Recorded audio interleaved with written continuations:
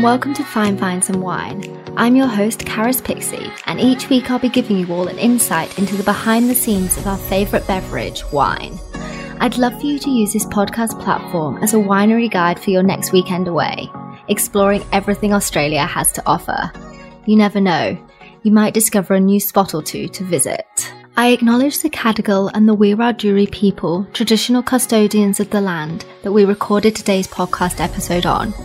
I pay my respects to the elders past and present, for they hold the memories, the traditions, the cultures and hopes of Aboriginal and Torres Strait Islander peoples across the nation. Welcome to the very first episode of Fine Vines and Wine. How exciting! And to kick it all off is Emma Norbiato, Chief Winemaker at Calabria Family Wines and one part of Hear Me Roar. Thank you so much for joining me today. I know it's a very busy time at the moment, so I really appreciate it. Hi, Karis. Welcome. Thank you for having me and honoured to be a part of your first podcast. Thank you so much. I'm so excited to learn more about Calabria Family Wines. Let's jump into some questions. What was your defining wine moment? I don't think I have a real defining penny-dropping moment, but there's been a couple of instances throughout my career that I think ignited my passion for wine. And I remember when one of them is when I first started university, so I was like about 18 or 19, and I enjoyed cooking and I didn't really know much about flavours in wine. I remember the first time we did sensory analysis at uni, I was like, wow, this is really interesting and really cool. We're tasting the acidity and saltiness and sweetness and on different parts of our palate in wine. And I was like, it really got me thinking about every time I tasted something about nailing those parts in my palate and appreciating all the flavours. Yeah, that was really cool. And then another time, I remember I worked at Penfolds for a little while when I was early in my career. I remember one Friday, Thursday afternoon, for no reason, my boss said, we've just got Grange on the bench. Do you want to come and have a taste? I was like, oh, wow, that's amazing. Yeah. So there's been some really great experiences. I've travelled a lot with my job and not just this role. So there's been lots of moments, I suppose, throughout it where being in the wine industry has really had some highlights, some really great stories and, lots of great moments. Where's your favourite place that you've travelled to in terms of wine? In terms of wine, I worked in Italy when I was about 21 or 22 and I worked in Tuscany.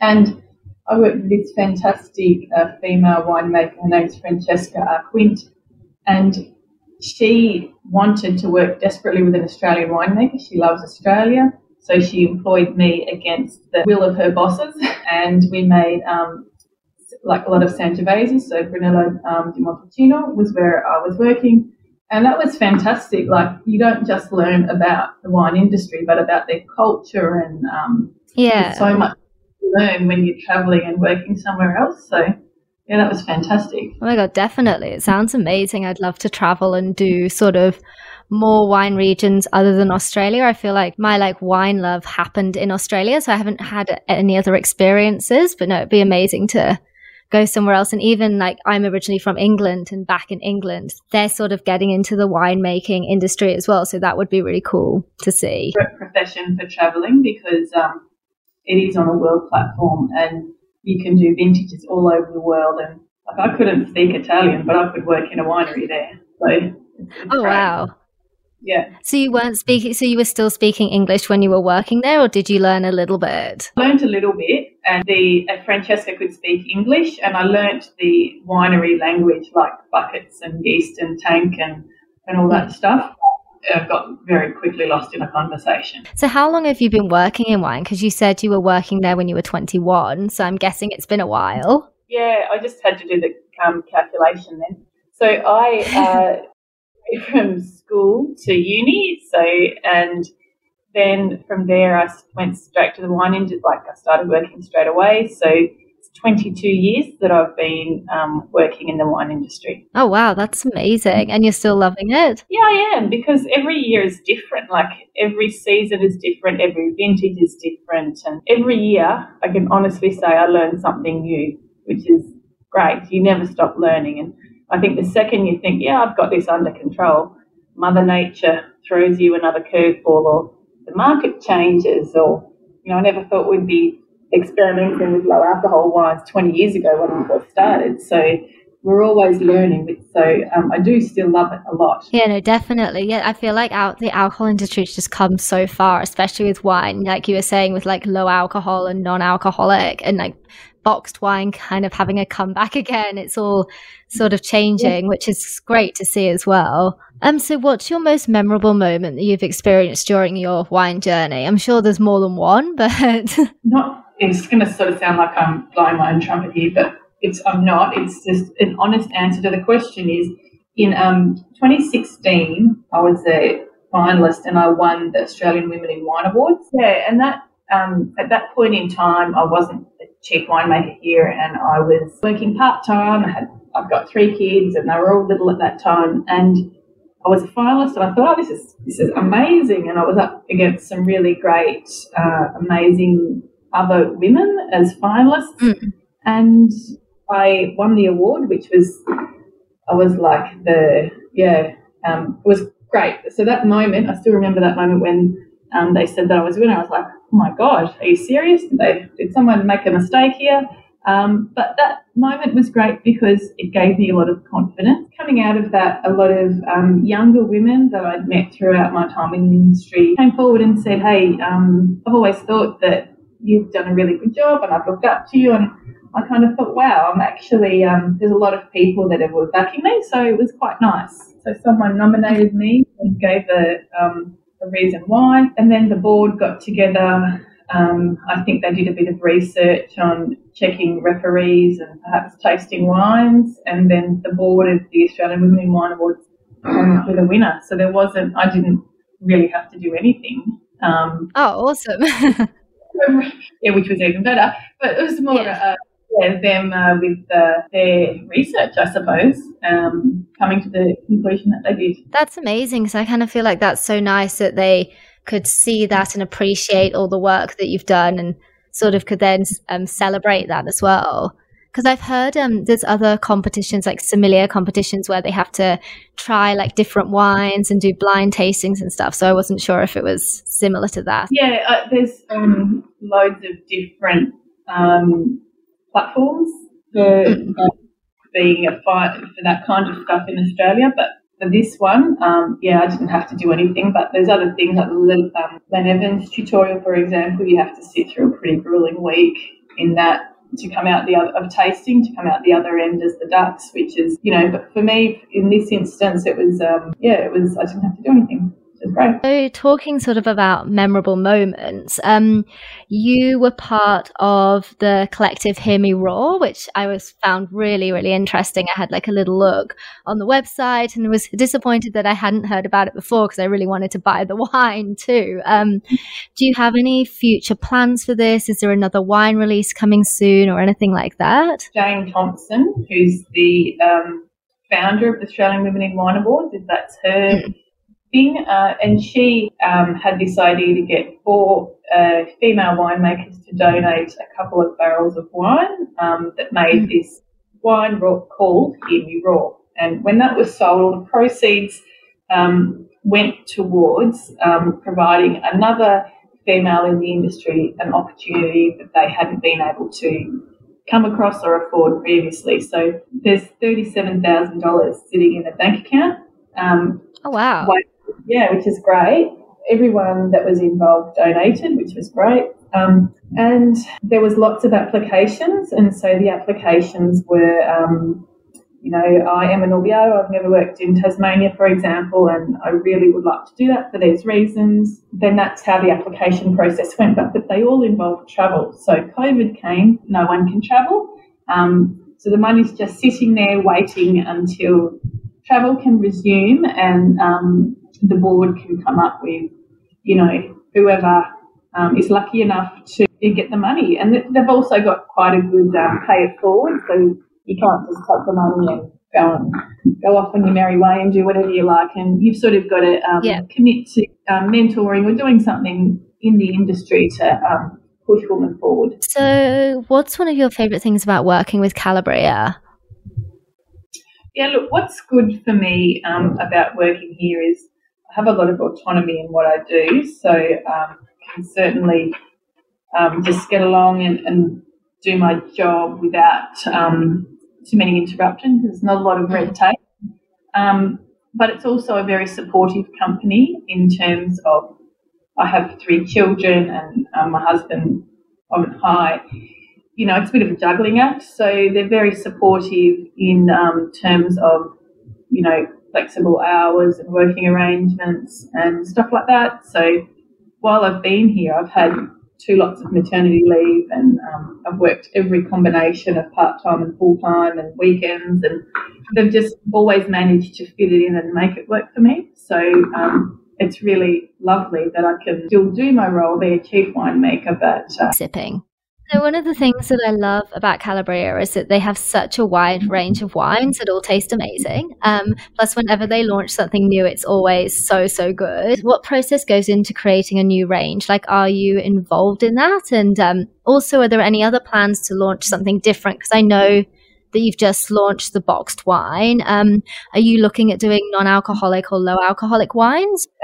We've always got new projects on the go. So there's a couple of ways to answer this question. The first thing is Andrew Calabria, who is one of the owners, or Bill's son. So Bill is the owner. Bill's son, Andrew, he's a real entrepreneur. So he's, Emma, we've got to make this new crazy fandangle wine, get your team together and project happening on that. And so because of his drive and his passion, there's always new projects on the go. Some of them are like low alcohol. So we've done some research and we've got a couple of recipes poised ready to know what we can and can't do should we want to launch a low alcohol or some, you know, flavoured Moscatos or whatever it is that Andrew wants us to do.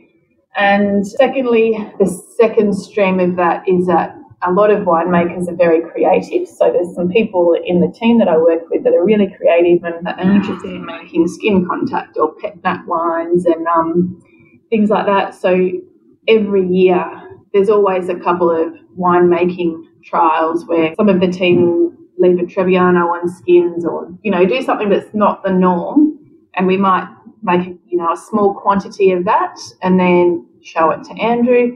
And Andrew will say, no, I don't really want to go with that, or I do want to go with that, and we might create a new product that way. So it's good that we can enable a bit of creativity within the winemakers.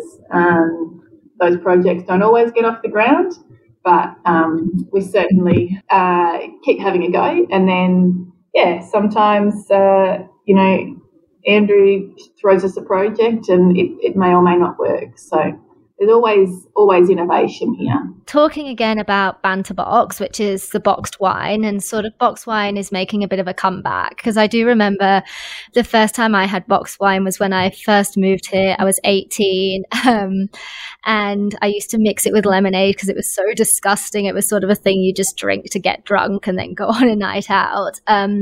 Is the process of creating a boxed wine similar to in a bottle, or is there some differences? Because I mean, we had Banter Box on the weekend. We had some friends over and it was amazing. Like, it tasted exactly like how it does out of a bottle, but obviously there's more, so that's great as well. Bill's motto, and Michael and Andrew have always been to over-deliver. What we're putting into Banter Box needs to over-deliver in its market, and it is very close or similar to what goes into bottles. So for us, it's not the dumping ground of whatever doesn't work. It's its own point, bespoke made. We're making this much Shiraz or Pinot Grigio or whatever it is for Banter Box, and it's a very thoughtful process to make that. It's certainly not. I used to work in a large winery making cask, and it was like, bottom of the rung, we'll just put it down there and forget about it.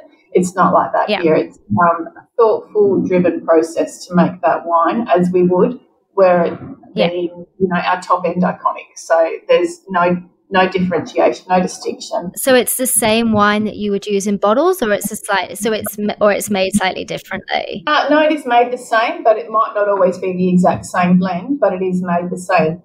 Okay. Simply because of tank sizes and that kind of stuff. It might not always be the exact same as what's in bottle, but the exact same blend or wine, but it's certainly made the same, if that makes sense. It might not be the exact same grapes, for example, but it's made the same way. Yeah, no, that makes sense. I'm going to skip forward a couple of questions and then go backwards. Do you have a favourite range from the Calabria Family Wines collection, and why? A couple of different wines that I love from our collection for different reasons. So we've got Shiraz Carignan in the Saint Patrie range, and that's a really lovely wine.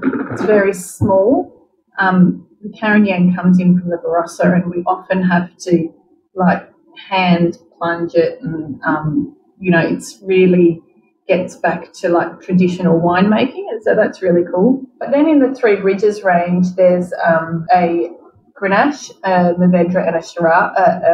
There's lots of different wines, but in that range, they really over-deliver. So, for example, that's what we drink at home quite often, or I take to people's places, and they never under-deliver. People, always love them. And in that range, we've got a Chardonnay, which I love. We've got a Grenache, which is really medium-bodied, and I love that. And same with the Mourvedre. They're just really interesting, layered, textural wines. Probably the Three Bridges range would be my pick, to be honest. What do you think the wine industry will see more or less of in 2021? I mean, obviously 2020 was a massive year with the bushfires and then also COVID hitting. I think because of COVID, this is just me with a gut feel, there's probably a few more feel-good purchases coming from consumers, like they might choose to shop local now, or sustainable, or do something that feels like they're giving back because of the sort of reset that happened with COVID with the world, perhaps. So I think the push for Australia to drink Australian wine could be stronger, which will be great, and also Australians to drink to make a purchase that they feel good about. They're supporting, their own country or industry. And then I also think within the wine industry, we're evolving very quickly. So wouldn't be surprised to see an increase in things that you don't normally see in wine. Like if you, for example, as I said before, when I first started, I would never have dreamt that low alcohol or zero alcohol wine would be a thing. But now there's examples out there, and they're growing. A lot of people are drinking kombucha, and that, kind of sector is growing really rapidly. What does that mean for the wine industry? I think perhaps we need to become a bit more innovative in that space and go, this is not just a Shiraz, this is interesting because of these reasons, or, you feel good when you drink kombucha because you feel like you're doing something right for yourself. So what wine makes you feel good when you purchase? So I think that part of the wine industry we haven't really focused on. It hasn't been a part of us for a while, but I do think that is an opportunity if someone can nail it. Yeah, no, definitely. Because I feel like now I find that I always want to buy, when I'm buying a wine, I'll always buy something a bit different or something that I've never had before, never experienced, because I want to try something new. So, and I think a lot of people are doing that. So yeah, it's kind of cool to see people going out of their comfort zones and not just getting their standard Shiraz or their standard Pinot Grigio or their standard Rosé, and going for something like a Pet Nat or an orange or a skin contact wine. Even I think you will see more alternate varieties in play. People might want to try something other than Shiraz and a red. We've got a Montepulciano in our Banter-Box range, which is just an interesting, it's a not too expensive platform to introduce someone to Montepulciano that's never had it before. So if you don't love it, you haven't paid $50 a bottle for it, which is, I think, exactly. We might be starting to look in that direction a little bit. Yeah, no, it's a great way for people to try stuff, because the Banter-Box is $13.99, so it's the perfect way. And if they don't like it, then it's not the end of the world, but it's a good way to try, and also to get their friends to try it too, because I guess with the Banter-Box, it's something you use to celebrate, or it's something you take to a barbecue. So it's a great way for a whole heap of people to try something. And then some people might love it and then go and buy a $50 bottle, but some people might like something else. So, I think that's a great way to try a new wine. What wines are you drinking right now? Is there anything that you're loving at the moment? From our range, and we've got a rosé in the Richland range, and we've got a rosé in Pierre d'Amour range. And over summer in our climate, they are just fantastic by the pool and sitting outside, and there's a lot of barbecue kind of weather. So I would say rosé at the minute, and probably rosé into autumn. It would probably be Chardonnay. Is there a particular Chardonnay that you drink? I'm not a massive fan of Chardonnay. I do like the Kings of Prohibition Chardonnay. That's actually one of the only ones that I like. But I am a bit funny about it, with especially the super oaky ones. So if there's one you can recommend. That's great to hear about Kings of Prohibition. I like the Three Bridges Chardonnay, but it has got a bit more oak than Kings of Prohibition. But we still try and make it reasonably pared back. It's not overt in any way. So that's my pick. I'd be interested to know if you like it. So, as well, what wines are you not really enjoying at the moment? Are there any styles that you sort of tend to avoid a little bit? I'm really easygoing. There's not many wines that I won't appreciate or enjoy. There's always a wine for every occasion. So sure, I might not be drinking a heavy Shiraz now, but I will be in winter. So there's not many wines that I steer clear from. That's good. No, I find that before I started this whole wine journey, I was very against Chardonnay, very against Sauv Blanc. But as I'm getting more into it, for example, last night, my friend and I had a couple of glasses of an organic Semillon, which normally I'd be like, oh no, I definitely won't have that. We'll have a bottle of rosé. But I was pleasantly surprised. So no, I think it's a good way to be. I need to be a bit more open and try different ones. I completely agree. And as you go along the journey and you learn to appreciate every wine that's out there, and you stop and you think, what was this winemaker trying to do? Or there is something in every wine that you can appreciate. I do believe that. What's your favourite food and wine pairing? Yeah, I'm a little bit funny like this. I'm not very strict with food and wine pairings, and I just think if you're having pasta and you feel like champagne, then do it.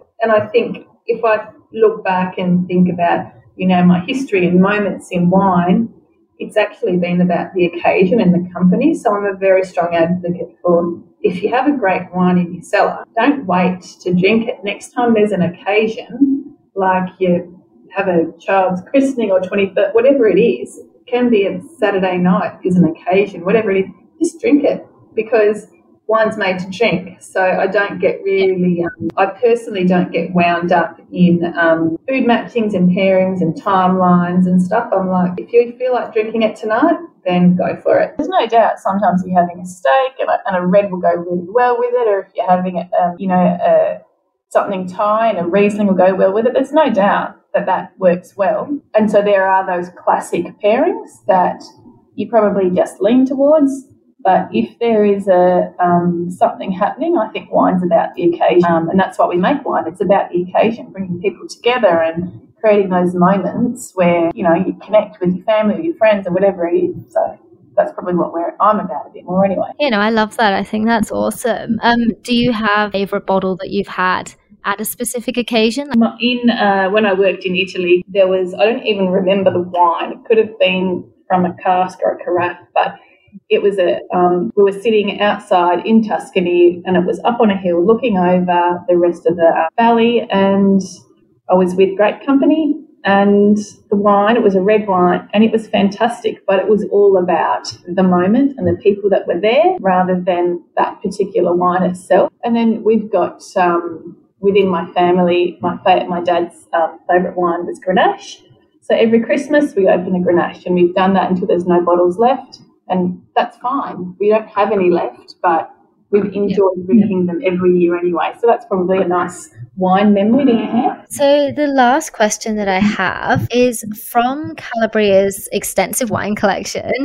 What wine would you take to A, dinner party, B, a barbecue, and C, save for a rainy day? For a dinner party, I would choose something from the Three Bridges range, because that's quite a good crowd pleaser. It always over-delivers. So depending on the time of the year, it'd be a Grenache or a Shiraz or a Chardonnay. A barbecue would either be a Rosé or a Prosecco.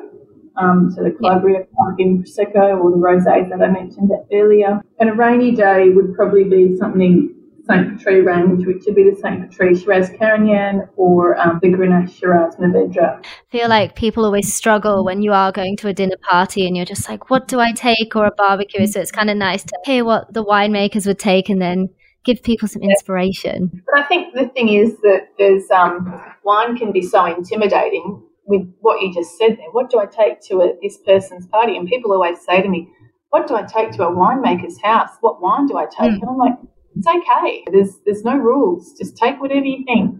It's I think we need to break a few of those intimidating barriers that exist and get people less intimidated about wine and worrying about the wrongs and the rights and just enjoy it. Yeah, I agree. I feel like that's the same as well when sometimes when you go into a bottle shop and something you always get and that regular one isn't there, I feel like people get really stuck and they're just like, oh my gosh, there's so much choice and it's so overwhelming.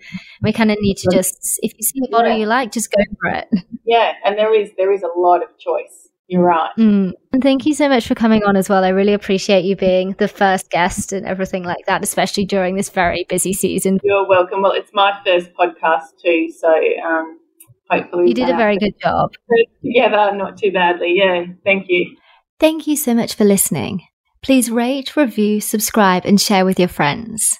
I'll see you next week for another closer look into the wine industry. Now go and grab that glass of wine. You deserve it.